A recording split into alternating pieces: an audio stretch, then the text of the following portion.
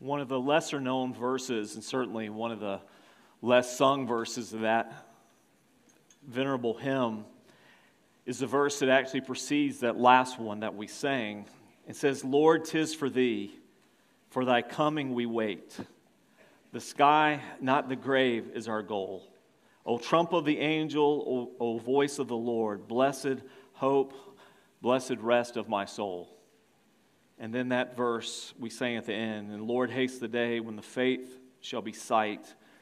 The clouds be rolled back as a scroll, the trump shall resound, and the Lord shall descend. Even so it is well with my soul." You know, we don't interpret Scripture through current events, but we should look at current events through the lens of Scripture and be reminded, as we do, of the truths that we sing about, that we speak to each other about, that we hear taught to each other week in and week out. The sovereignty of God over all things, the certain promise of God of the return of Christ for us. As essential to the gospel is His coming again, as was His first coming, and we trust in these things. And so as we see some of these horrific events happening in the Middle East and the heartless attacks in Israel on civilian groups, neighborhoods, kibbutz, places where communities gather.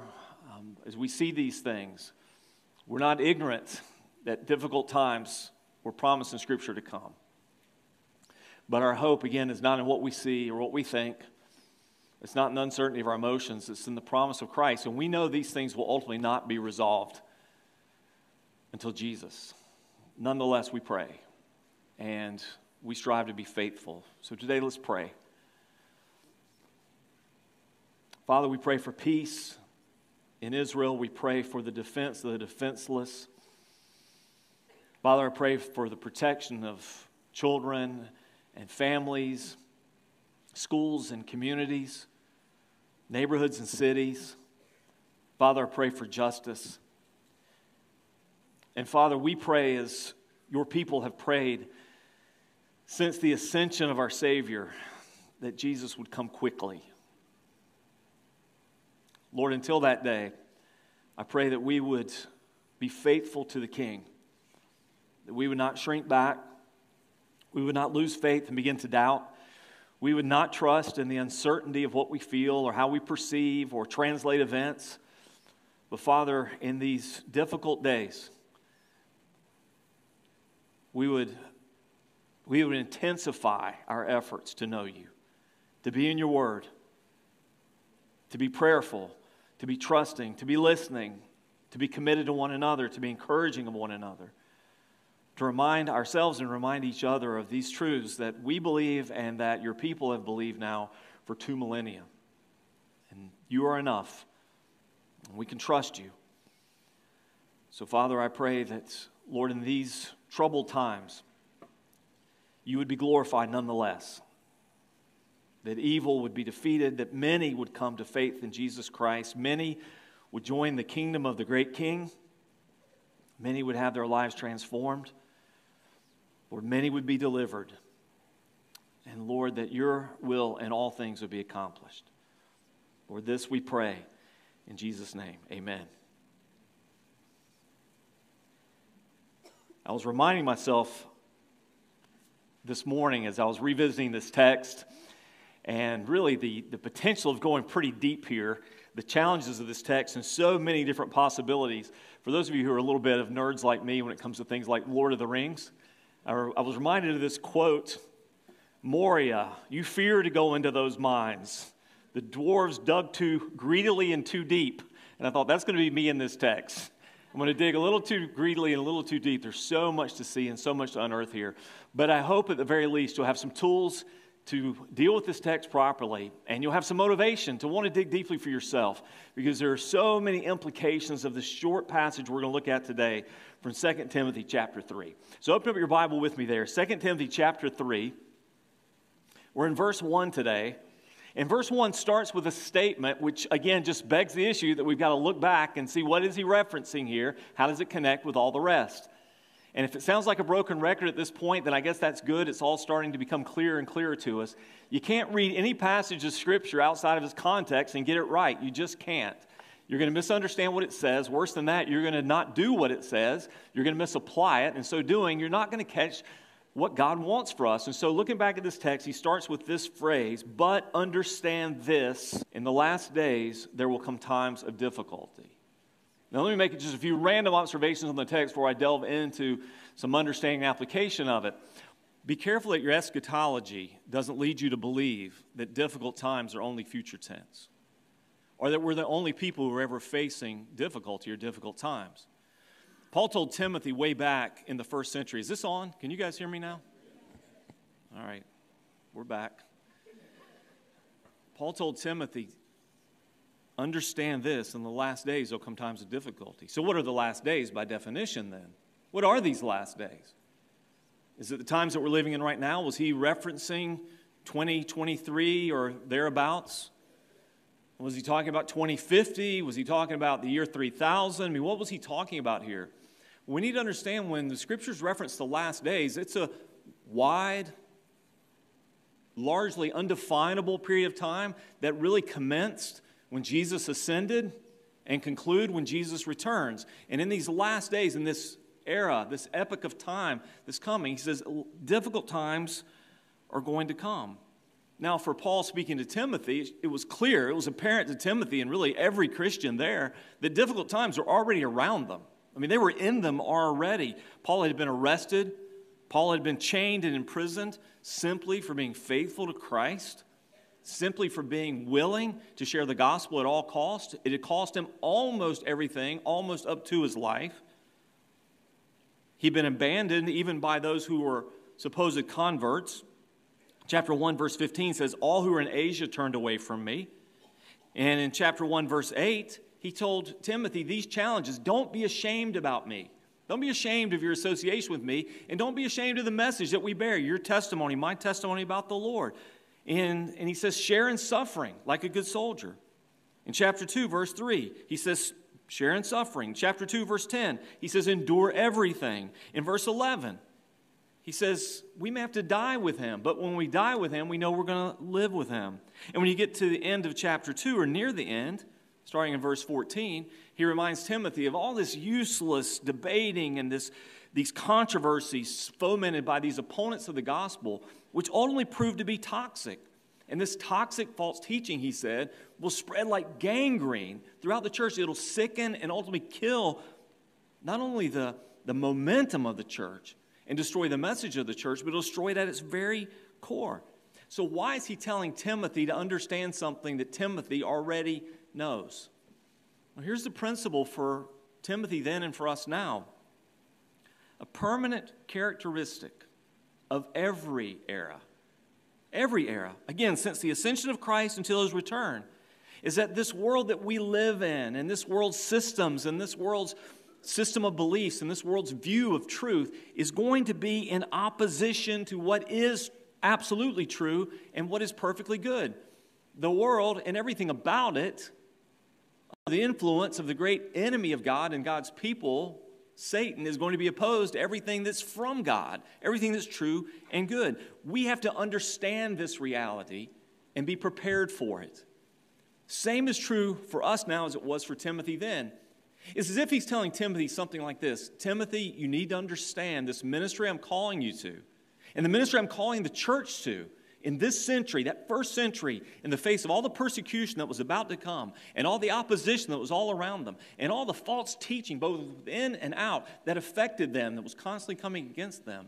You need to understand, Timothy, this is not ever going to change. It's never going to be easy. I don't want you to ever think, Timothy, that if you just shrink back for a little while, if you just take it easy for a little while, if you withdraw from the fight, if you stop trying to deal with the controversies, if you stop trying to address the false teachings, if you stop battling with the enemy, if you just back up for a little while, it'll all die down and you'll be good. You can make peace with a culture that is at war with God. He's telling Timothy that'll never happen. The truth will always be at war with a lie. God will always be at war with his enemy, and the church will always be opposed by the world. He says it's not going to change. And he says another permanent characteristic is going to be this. the presence of false teachers and false teachings. This is going to mark every age. We can look back historically, and we can find some that are famous, or infamous, I should say, and we could dig a little bit more deeply and find some that you've never heard of. But every era of the church has had to deal with that. Different forms and types, but almost always with certain similarities. False teachers and teachings. And what should the church do with those false teachers and teachings? Mark them and avoid them. Mark and avoid them. Those false teachers and teachings. So let's pick up there in verse 3.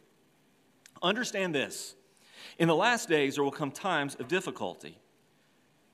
Why? Verse 2. For people will be lovers of self, lovers of money, proud, arrogant, abusive, disobedient to their parents, ungrateful, unholy, heartless, unappeasable, slanderous, without self-control, brutal, not loving good, treacherous, reckless, swollen with conceit, lovers of pleasure rather than lovers of God, having the appearance of godliness, but denying its power.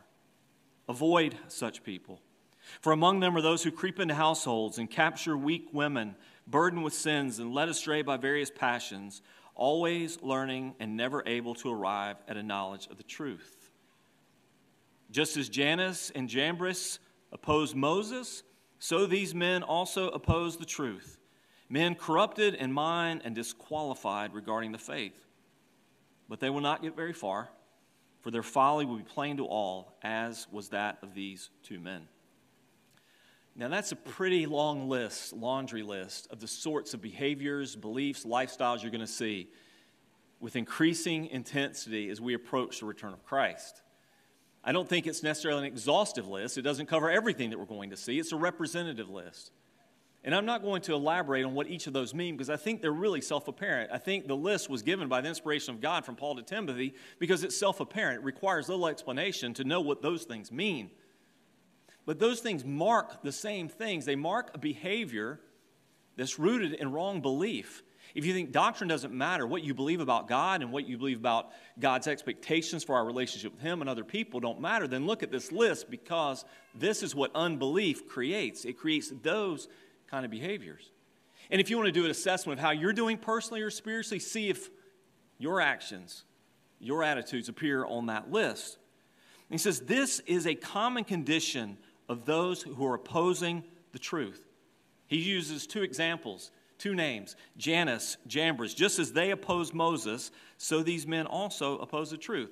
I'm going to talk about those two men tonight in our message in our Sunday night worship night. Who were these two men? How did they oppose the truth? How did they oppose Moses? Why this reference point here? What does every false teacher and false teaching have in common throughout the centuries in every era, from way back to Moses and opposing him, to now with Timothy and Paul and opposing them, to us today? We'll talk about that tonight. But I'm going to give two sort of broad, overarching summary statements about what this text means for us. The first one is this. When he's talking about these false teachers and teachings, their affections is the word I want to use there. When I say affections, what do they desire? What's in their hearts? What's their motivation? What stirs them to this? Why do they do what they do? Because you've heard me say this before, oftentimes, we all ultimately do what we want. At the very root of our behaviors is always desires. Our temptations come in and affect us at the point of our desires. That's what the Bible says. We're each tempted according to those desires. If I don't have a desire for a thing, I can't be tempted for that thing. It's not going to appeal to me. At the point of my desires, my wrong desires, my evil desires, temptation comes in, addressing those desires, promising to meet them, and then I fall prey to those temptations when I yield to them. But it starts in the heart. So what are their desires? And according to this passage, I think their desires or their affections, their loves are either A, tragically misplaced, or B, decent love, the right kind of love, and loving the right sort of things is absent altogether. So think about this, big picture. In the last days, you're going to find people who are so disordered at the core, from the center of who they are, which we would refer to euphemistically as from the heart. From the heart, with disordered desires They're either going to love the wrong things or love things wrongly, or their hearts are going to be so depraved, so given over to sin and to evil that decent love is absolutely gone. And so when you think of it in those terms, again, look at the list. They love themselves, lovers of self. I do what I want to do to please me. My ultimate aim is my own satisfaction or pleasure. I am God to me. Or I love money, the possession of things and wealth. Or I'm proud. Again, that's a function of self-love. Arrogant, abusive. Again, misplaced love. They're not loving their parents. They're ungrateful. They're unholy. Or they're heartless, unappeasable, slanderous. You see the list. And we begin to realize if love for God is absent, if at the core of me, my most essential love, my most defining love, is not a love for God. God, I want to love you. I want to know you and love you. I'm going to love you in response to your love for me.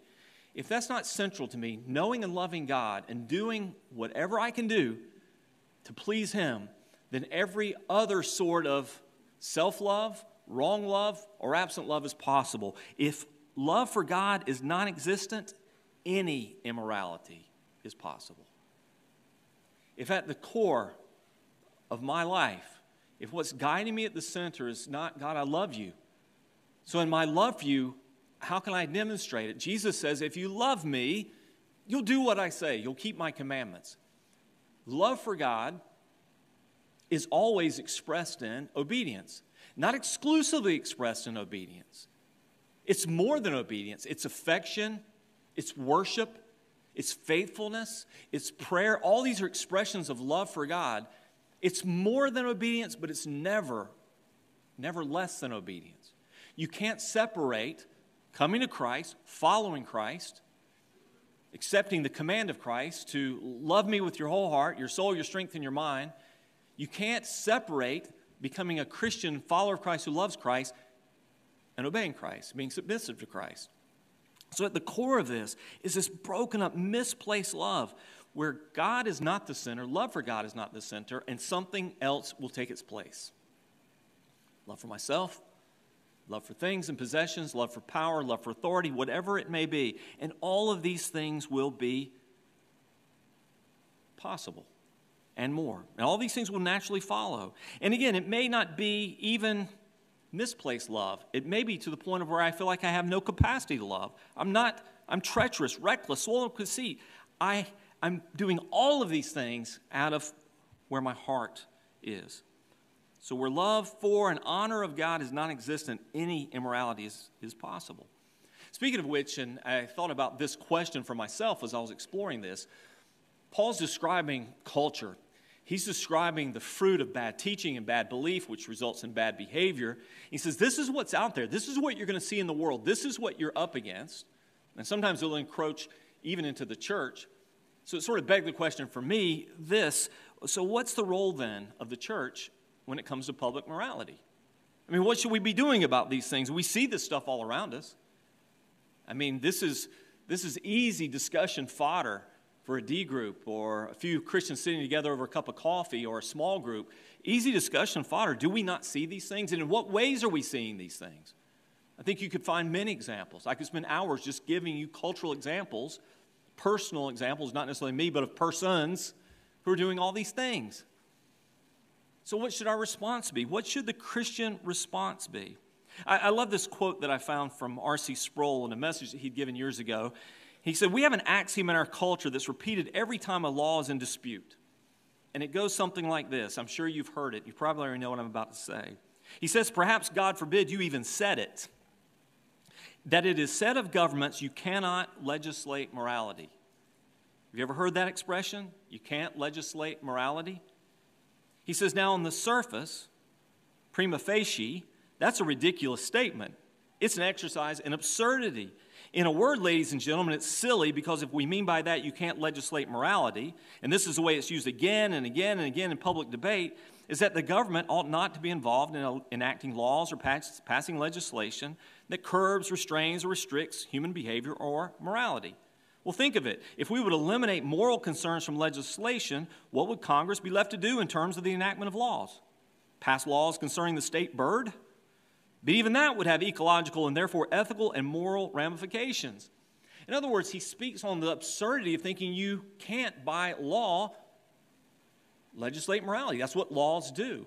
So what should Christians do in a culture like ours?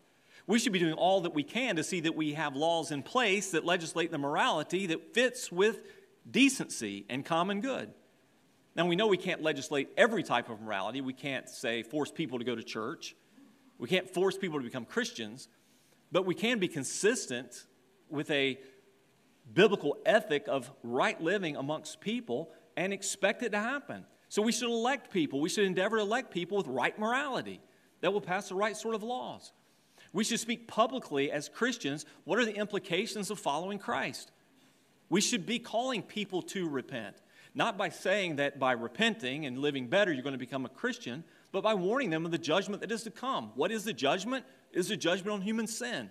How can we rightly pronounce the coming of Christ in judgment for those who are unbelievers, those who sinned against God, without talking about the sins that they're guilty of?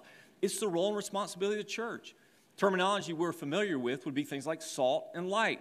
How do we preserve the sort of culture that we want our kids and grandkids to grow up in? How do we provide a light that points people to who God is in Christ? By talking about law, right and wrong. Going way back in our Reformed tradition, since the Reformation, how does the church rightly see the application of law, and what should we be doing about it? Going way back, John Calvin said, "I say that not only they who labor for the defense of the gospel, but they who in any way maintain the cause of righteousness suffer persecution for righteousness. Therefore, whether in declaring God's truth against Satan's falsehoods or in taking up the protection of the good and innocent against the wrongs of the wicked, we must undergo the offenses and hatred of the world, which may imperil either our life, our fortunes, or our honor." Why do I give you that quote? Because one phrase you're going to hear again and again is that's not the church's purview. The church is just about the gospel. We're just about introducing people to Jesus. But I think you can't introduce someone to Jesus fully unless you introduce them to Jesus who is King. And Jesus who says, "Come and follow me."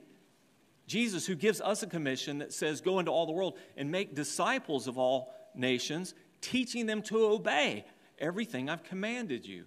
And so part of the call of the gospel is not to say, listen, we're just about evangelism, so we're not going to talk about those social issues, which are, in our time and place, almost always moral issues, not merely social. They're moral issues. They're biblical issues. We ought to, as Calvin rightly said, be willing to suffer not only for declaring the gospel, but suffer for declaring Christ Jesus as King, and the expectations of that King. And so public morality is something we ought to address. So there's the challenge. Here's the big picture description. A common condition of opposers of the truth: their hearts are in the wrong place. Their loves are misplaced, or they don't love rightly altogether. A second condition of them is whatever religiosity.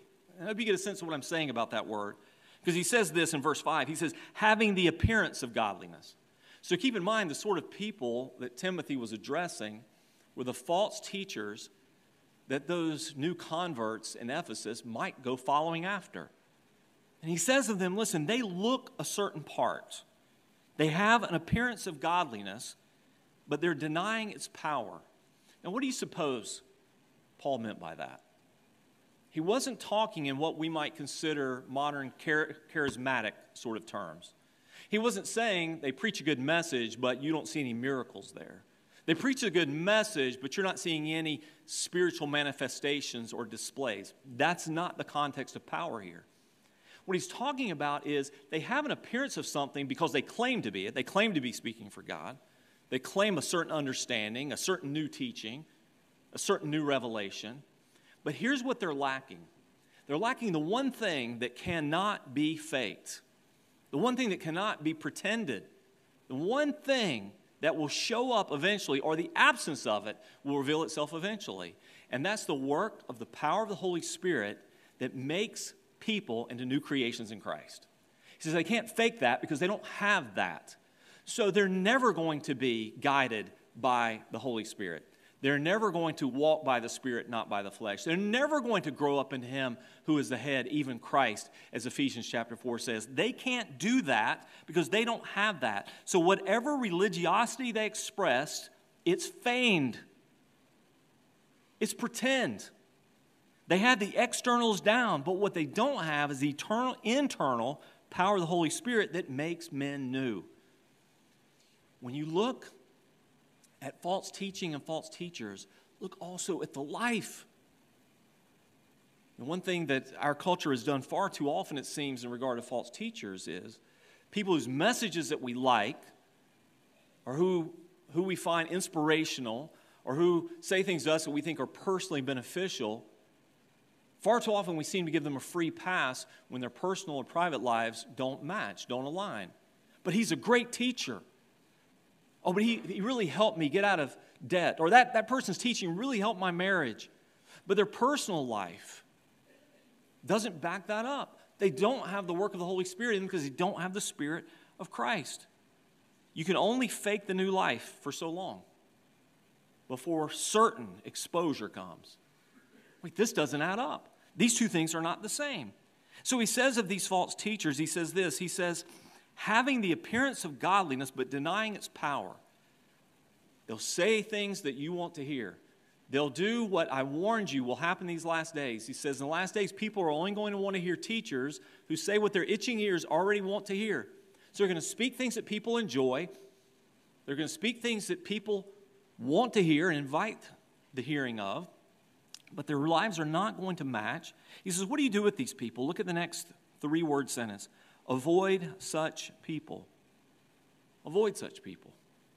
For among them are those who creep into households and capture weak women, burdened with sins and led astray by various passions, always learning and never able to arrive at knowledge of the truth. So what's our right response to false teachers and false teaching? It's simple. Avoid. You avoid. Avoid, in case the meaning of that is not readily apparent, means have nothing to do with. Steer absolutely clear of. When I say avoid, what am I talking about? Don't buy their books. Don't download their podcasts. Don't share their social media posts. Don't quote them, giving them validity. Don't listen to or purchase or download the music that comes from their churches, because all that does is perpetuate their false teaching. It funds it. Some of you may have watched recently the documentary series that was on Hillsong Church and the fall of Hillsong. And it didn't take very long, and whatever your conclusions were of the series, it didn't take very long to see that the music enterprise behind Hillsong kept afloat a large international enterprise of church planting. Many, if not most, and I only say that being generous, because I think all, were promoting false teaching everywhere. How were those churches being able to be planted all over the globe, promulgating so much false teaching? Because so many of us, in churches like ours, were buying their music, creating a funding for it. How is a church in Redding, California called Bethel able to promote itself so internationally, so widespread? Because thousands of churches like ours are purchasing their music, paying the rights to sing the songs of Bethel music in our churches. You say, what's a good song? I like the words to that song. That song helps me. I'm walking along, I'm singing that song. I like it. It's got a catchy tune. I can dance to it. That's old cultural reference. Sorry if it went over your head. That's American Bandstand. Sorry, that's who I am. It's my age. And that song sounds good in its own context. But then look at the person who wrote it. And look at their teachings. Look at their claims. And look at the direction those funds go and what it continues to promote. What do we do with these teachings? Do we filter them? Do we use parts and portions of them? Do we use the teachings they have that are actually good, because no one lies all the time or says things that are never helpful or true? No, we avoid them completely. You say, well, why should we do that? That seems extreme to me, and I'm smarter than that. I'm more mature than that. I'm wiser than that. I know how to eat the fish and spit out the bones. Well, let me give you just a simple injunction from Scripture. Romans chapter 16, verses 17 through 18.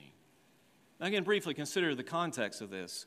This is the most thoroughly theological treatment we have in the New Testament. It is the most thorough treatment of what does it mean to be a follower of Christ in all the New Testament. The gospel most thoroughly explained and applied is in the book of Romans. It's the most theologically rich and deep book in the New Testament. And at the end, there's this conclusion. So chapter 16 is like a summary of things, these final words. In verse 17 and 18, I appeal to you, brothers. And that's a strong word. He doesn't simply begin, I appeal to you. He's speaking from the heart. Hear me on this. Listen to what I'm saying for your sake. That's the tone of I appeal to you. I appeal to you, brothers, watch out for those who cause divisions and create obstacles contrary to the doctrine that you have been taught. Avoid them. Now again, listen to the criteria. He didn't say those who are 100% wrong, 100% of the time, avoid them. No, he says those that are causing divisions, creating obstacles, those that are teaching contrary to the doctrine that you've been taught. Is this an obstacle for you? Is that something that's causing you to lose something of your understanding of the truth? Is that causing a stumbling block for you in following Christ faithfully? Is this creating division and discord? Avoid them, for such persons do not serve our Lord Christ, but their own appetites. And by smooth talk and flattery, they deceive the hearts of the naive. That sort of statement does not fly well in 2023 America. And that's just loaded down with judgment sort of words. The naive. So you're saying I'm naive then. I'm saying there are millions of naive Christians that are being dissuaded or wrongly persuaded by smooth-talking, flattering preachers and teachers who say what people want to hear, or who do exactly as Paul said would happen when he spoke to Timothy. They just simply make up things, and Paul uses the term nonsense. And they teach nonsense, and they deceive the hearts of the naive. Why are they doing this? Either they're self-deceived or they're willingly deceptive, but they're serving their own appetites. They're serving their own appetites for fame or money or influence, whatever it may be, but they're not serving Christ, so avoid them. Now, let me spend just a moment on this, just out of sheer necessity, okay? I don't want to go too far down this mine or delve too deeply. Because I was thinking about this statement. I appeal to you, brothers, watch out for those who cause divisions. Avoid them. I thought to avoid someone. And I told you early in the message, how do we deal with false teaching and false teachers? You mark them and you avoid them. How can I avoid them if I've not marked them? And how can I mark them if I've not identified them? I can't avoid someone I don't know or someone that I don't know that I should be avoiding. You follow what I'm saying? To mark and avoid false teaching and teachers means you have to identify by name who those false teachers are. And we have an example of that in this very letter. At least 6 different times in Paul's letter to Timothy, he identifies by name false teachers. And it wasn't just a private, personal letter to Timothy. This is for the consumption of the church. And this would be dispersed throughout the churches. And so he names their names. Later on, we'll see this one in chapter 4. Demas, in love with this present world, has deserted me. Don't follow him. In chapter 1 of this letter, we saw Phygellus and Hermogenes. They turned away from me, he says. Don't follow them. He says Hymenaeus and Alexander in chapter 1. He says they have caused people to shipwreck their faith. Avoid them. Or those who have talk like gangrene that spreads, Hymenaeus and Philetus. He's naming people by name so that they will know, listen, I'm marking them for you, so you'll avoid them. Don't give them play anymore. Don't give them access to your mind and your heart anymore. Don't sit under their teaching. Don't entertain it. Have nothing to do with them. Avoid them. So when you think of a growing list that we have in our age of people to mark and to avoid, one more we have to add to our list. I don't think it's a shocking addition. I think for anyone following this ministry for years, maybe even decades, would see this coming. But I think of late to add to our list is a popular pastor-teacher whose most recent revealed trajectory says we mark and avoid, and that would be Andy Stanley. If you're listening to his messages, listen, I've got some of his books. I've listened to his tapes, and there's value in some of those things. But his most recent teaching and application of it on sex and gender, marriage, and the gospel are incompatible with biblical Christianity. I remember several years ago, he famously gave a message of unhitching from the Old Testament, as if it were never necessary. I thought that was preposterous then and dangerous to the gospel. But his teaching now is unhitching itself from the Gospels. He's unhitched himself from the apostles. He's unhitched himself from 2,000 years of historic Christianity. If you've not followed this story, let me just do this very briefly because this is not the primary intent of the message today. But let me recommend a couple of articles that might bring you up to speed on the subject. Denny Burke wrote an article on October 5th, or it was published on the 5th of this month, called Christians Cannot Agree to Disagree with Wolves. You can quickly Google that. Christians, Denny Burke, Andy Stanley, Christians cannot agree to disagree with wolves. And he says this, he says, anyone who claims to follow Christ but then denies him by their deeds is lying and the truth is not in him. Where does he get that? 1 John chapter 2, verse 4 and 5. In such cases, churches must not recognize nor treat such unrepentant sinners as born again. To do so would be unfaithful to Christ, but that is apparently what Andy Stanley and North Point are doing. What was he talking about? We was talking about a recent conference on sex, gender, transgenderism, homosexuality, etc., hosted at North Point, that Stanley says was pastoral in nature, not theological. And again, that's one of his many flaws. You cannot separate right theology and right practice. What is true and good is what we must do. So by necessity, theology and pastoral work have to fit together. That's why Paul told Timothy, guard your life. That's pastoral, and your doctrine, that's theological, and you can't separate the two, or one of them will undo the other, and you'll be proven to be false. Andrew Walker said this, wrote this. This was on a Twitter post. He said, what's clear from Stanley's teaching is he's drawing a distinction between doctrine and practice. What does that mean? It means his doctrine is not, quote-unquote, officially changed, which is why he can technically affirm a biblical view, which I see the defenders on social media of Stanley stating, but for all practical purposes, there's a pastoral accommodation that allows for LGBT-identified persons to disobey Scripture and remain in good standing as a Christian. What Stanley considers as a failure to live up to an unattainable ideal, which is how he identified it. So these people read the same Bible we do. They get married for the same reasons that you and I do. To live up to that standard is unattainable for them, and so we draw a circle around them to include them. What he calls an unattainable idea, Scripture calls sinful. Nowhere in any of his messages was there any expectation that someone would turn from a same-sex relationship. This is an example of unbounded empathy that listens, which is good, but never invites towards transformation, which is not good. For Stanley, if there's a general commitment to Jesus, that's sufficient. Ethics takes a back seat. And then another article I would encourage you to read very strongly. This was posted on October 3rd socially, called Go and Sin No More, by Albert Mohler. And I want to read a portion of this to you just a few minutes here. He says, Stanley offers what amounts to a justification for allowing same-sex couples to be part of the church. He spoke of same-sex attracted believers who practice sexual celibacy, but then said, but for many that's not sustainable, and so they chose a same-sex marriage. Not because they're convinced it's biblical. They read the same Bible we do. They choose to marry for the same reason many of us do, love, companionship, and family. And he said that part I said about the circles. He said, what's missing here? What's missing is not newly absent from Stanley's preaching. What's missing, first of all, is repentance from sin. That's not a small matter. The Apostle Paul summarized the gospel as repentance towards God and faith in our Lord Jesus Christ. That's Acts 20:21. There's no call for repentance in the message Stanley presents. Also missing is sanctification. There's no call to holiness, no call to flee from sin and obey Christ. Instead, Stanley presents the idea that sinners may find refuge in a same-sex marriage because obedience to Scripture and a biblical understanding of sexuality is not sustainable.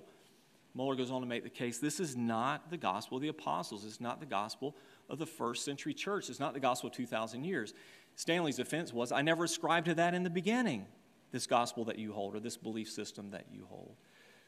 And he presents this as different, just another choice, another category, when in fact it's clearly a sin to be repented of, to be set free from, to be turned from, and to be made new, like Christ in response to. Mark and avoid. Let me give you the conclusion of this. Jesus said to the woman caught in adultery, go and from now on sin no more. John 8:11. It's impossible to defend a same-sex marriage from Scripture. It's impossible to imagine the apostles conceding that obedience to God's word might be unsustainable for some believers. Theologically, Andy Stanley appears quite ready to unhitch the church, not only from the Old Testament, but from the apostles. This is not biblical Christianity. It's his own invention, and it is not plausible or sustainable. Let's get back to the text. Why is there a warning in this text to weak women? When you read that part of the text, I'm just wondering, I'm not going to ask because there are too many of you to get an opinion on, but I'm wondering, what was your response to that? You read this text, wait, weak women? Why does he specifically note weak women? Again, look at verse 6. Among them are those who creep into households. Let's make sure that we get our pronouns correct here, okay? So who is the those and who's the who and who are we talking about here? Let's not get the clauses and phrases out of order. Among those who creep into households, that's the false teachers, capture weak women, burdened with sins and led astray by various passions, always learning and never able to arrive at knowledge of the truth. So the first statement applies to the false teachers. These are those who do this. All the subsequent phrases reference the women. Weak women, burdened with sins, led astray by various passions, always learning and never able to arrive at knowledge of the truth. Okay. I think what is helpful is to reverse the text. Look at this text in reverse order. Okay. They're always learning but never able to come to knowledge of the truth. They're always studying things and reading new things and trying to figure out new things, but they never get to the truth. Lots of information, lots of study, lots of speculation, but they never arrive at the point. Here's X on the map that God has drawn. They don't get there. Why? They can't arrive at the truth because they're controlled by all sorts of various desires. Okay, so their desires are disordered, and their disordered desires are affecting their ability to get to the truth. Now, being led by those desires, where are those desires taking them? It says they're burdened with sin. That's the idea of a heaping load of sin on them. Okay, so because of their load of sin on them, which is born out of wrong desires, they're never able to get to the truth. And because of that, that makes them weak and vulnerable to the malignant sort of deviant teaching and aberrant lifestyles of these false teachers. So you get how that works? So he says, he's not saying a general sweeping statement, women are weak. He's saying these women are weak because of this. They're weak because they've got wrong desires, causing them to pile up sin, making them incapable of coming to the truth, therefore rendering them especially vulnerable to the teaching. The weakness that wrong desires and sin in our lives make us more vulnerable to false teaching is pronounced.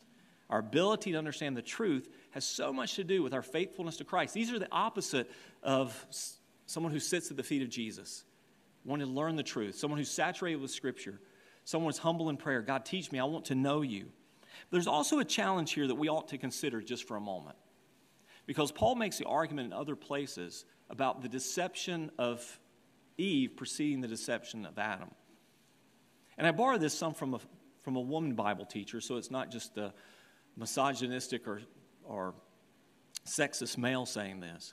But men and women tend to be deceived differently. Now, I've seen this firsthand. I've seen this personally. I think of teachers that I really like and respect. In a sense, I would say I love them. But it's not in any sort of personal, emotional sense. Like, if I listen to Martin Lloyd-Jones on those old recordings that you can find online, I find him difficult to listen to, probably as you would. Monotone. He's got a British accent. He's rather nasally. But, man, to read him, man, I love it. I love to read this stuff. Personal relationship, I wouldn't say we actually have it. You know, we don't hang out. One, because he's not around anymore. But two, if he were, I don't think we would, we'd be buds necessarily. There's certain things I just love to read. But women can be different. They become attached emotionally. But she's so nice. But she's so pleasant. Maybe that's just a wonderful family or such a great story. And we become attached emotionally. And that emotional attachment, that disordered sort of affection, makes you more prone to false teaching. But this is so good. This is so powerful. This is so touching. Whereas a man typically is going to look at, I don't know if that's true or not. I don't know if this is accurate or not. And we're looking at things through a different lens. That's one of the reasons we need each other, by the way. But it's also recognized there's a certain vulnerability. That teacher that you really like, just so personally attractive, charismatic with their story, and has all these great experiences, and you're just so fond of. Be careful that your affections, in that sense, don't mislead you into false teaching. And he says this becomes much more amplified if there's sin in your life that affects your filter, your ability to recognize truth. The more we're in sin, the less we're in the Word, and the less we're in the Word, the more vulnerable we are to false teaching. It's all an easy equation here. But understand that you might be more vulnerable in certain ways. I'm not apt to be watching this teacher and say, but I really like Beth Moore. I mean, she's just so fun, and I would love to just sit down with Beth Moore and talk about combing people's hair and stuff like that. Listen, that's not going to happen for me. I'm going to look at what's being said and say, I don't think that's true. I don't think that's how God reveals himself. No, there are distinctions between what a Roman Catholic believes about justification and what a Protestant believes. And I'm not going to blur those lines. I'm going to be listening to the truth. I just would warn you as women, so take this for what it's worth. You can be angry. It's okay. I have a daughter and a wife too. You will be deceived differently than we will. I'm not saying that we're deception-proof. I'm just saying your desire to trust, your proclivity to build relationships more quickly, your sensitivity, your compassion, your emotions will make you more vulnerable in that sense to someone who appeals to those things. And so you will tend to give a wider swath to someone whose teachings aren't exactly right if you like them. I'll leave it there. Argue that in your life group, but not with me. But here's what I love. I love the promise of verse 9. This is a promise, by the way. But they will not get very far. For their folly will be plain to all, as was that of those two men.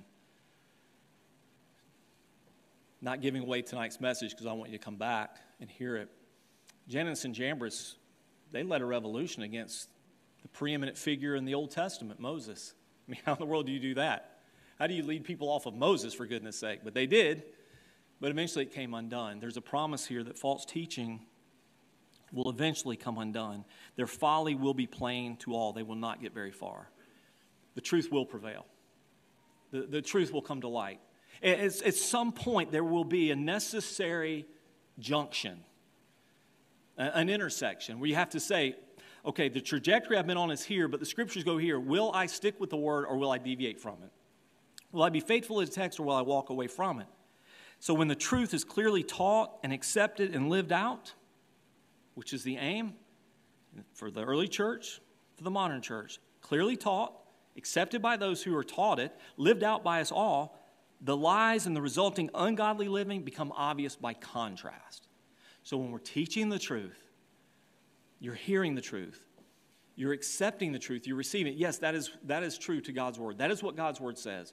You're hearing it rightly taught, you're rightly receiving it, and we're not just impassionate, disconnected students of it, we're practitioners of it. When those criteria be met, rightly taught, rightly received, rightly lived, then everything else's faults becomes far more obvious.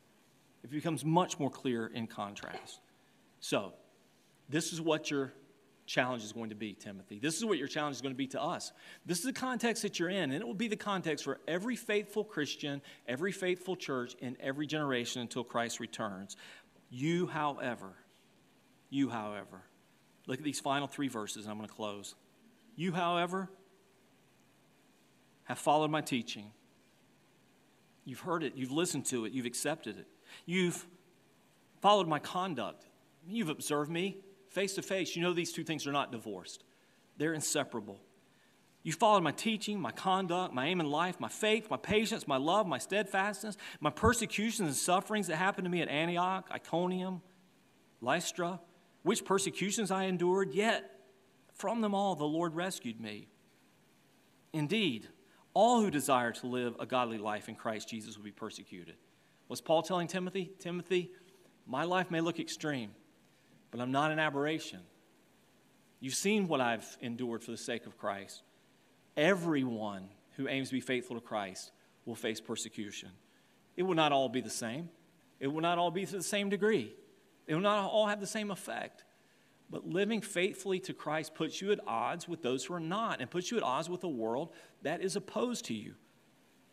He says, indeed, all people will, while evil people and impostors will go from bad to worse, deceiving and being deceived. This is the culture. It's going to get worse.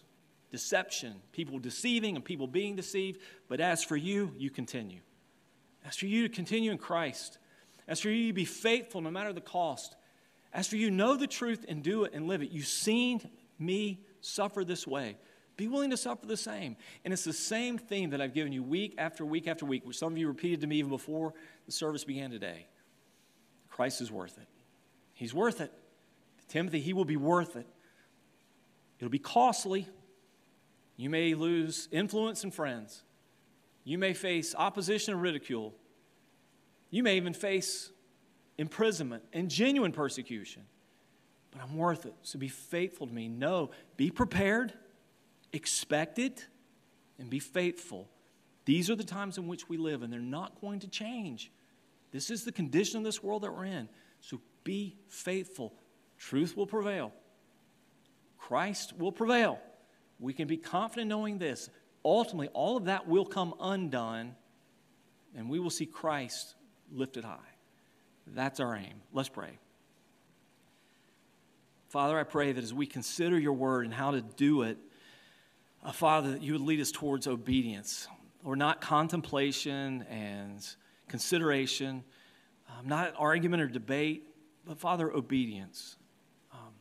Father, for our own sake and for the sake of our families and friends, those close to us that we have influence over, those for whom our opinion matters, Father, I pray that we be wise enough to carefully mark and avoid both false teaching, that's not true according to your word, and false teachers, those who promote it.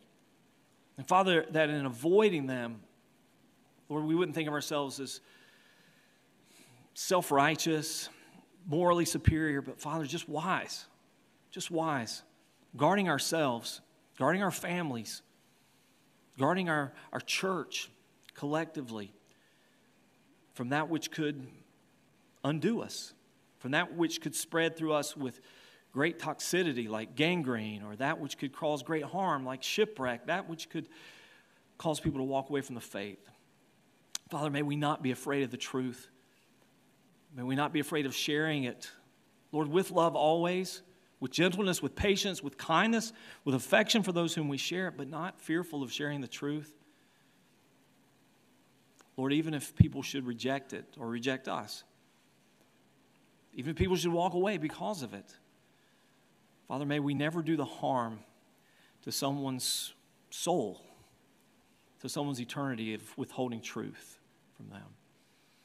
And Father, may we encourage one another to that.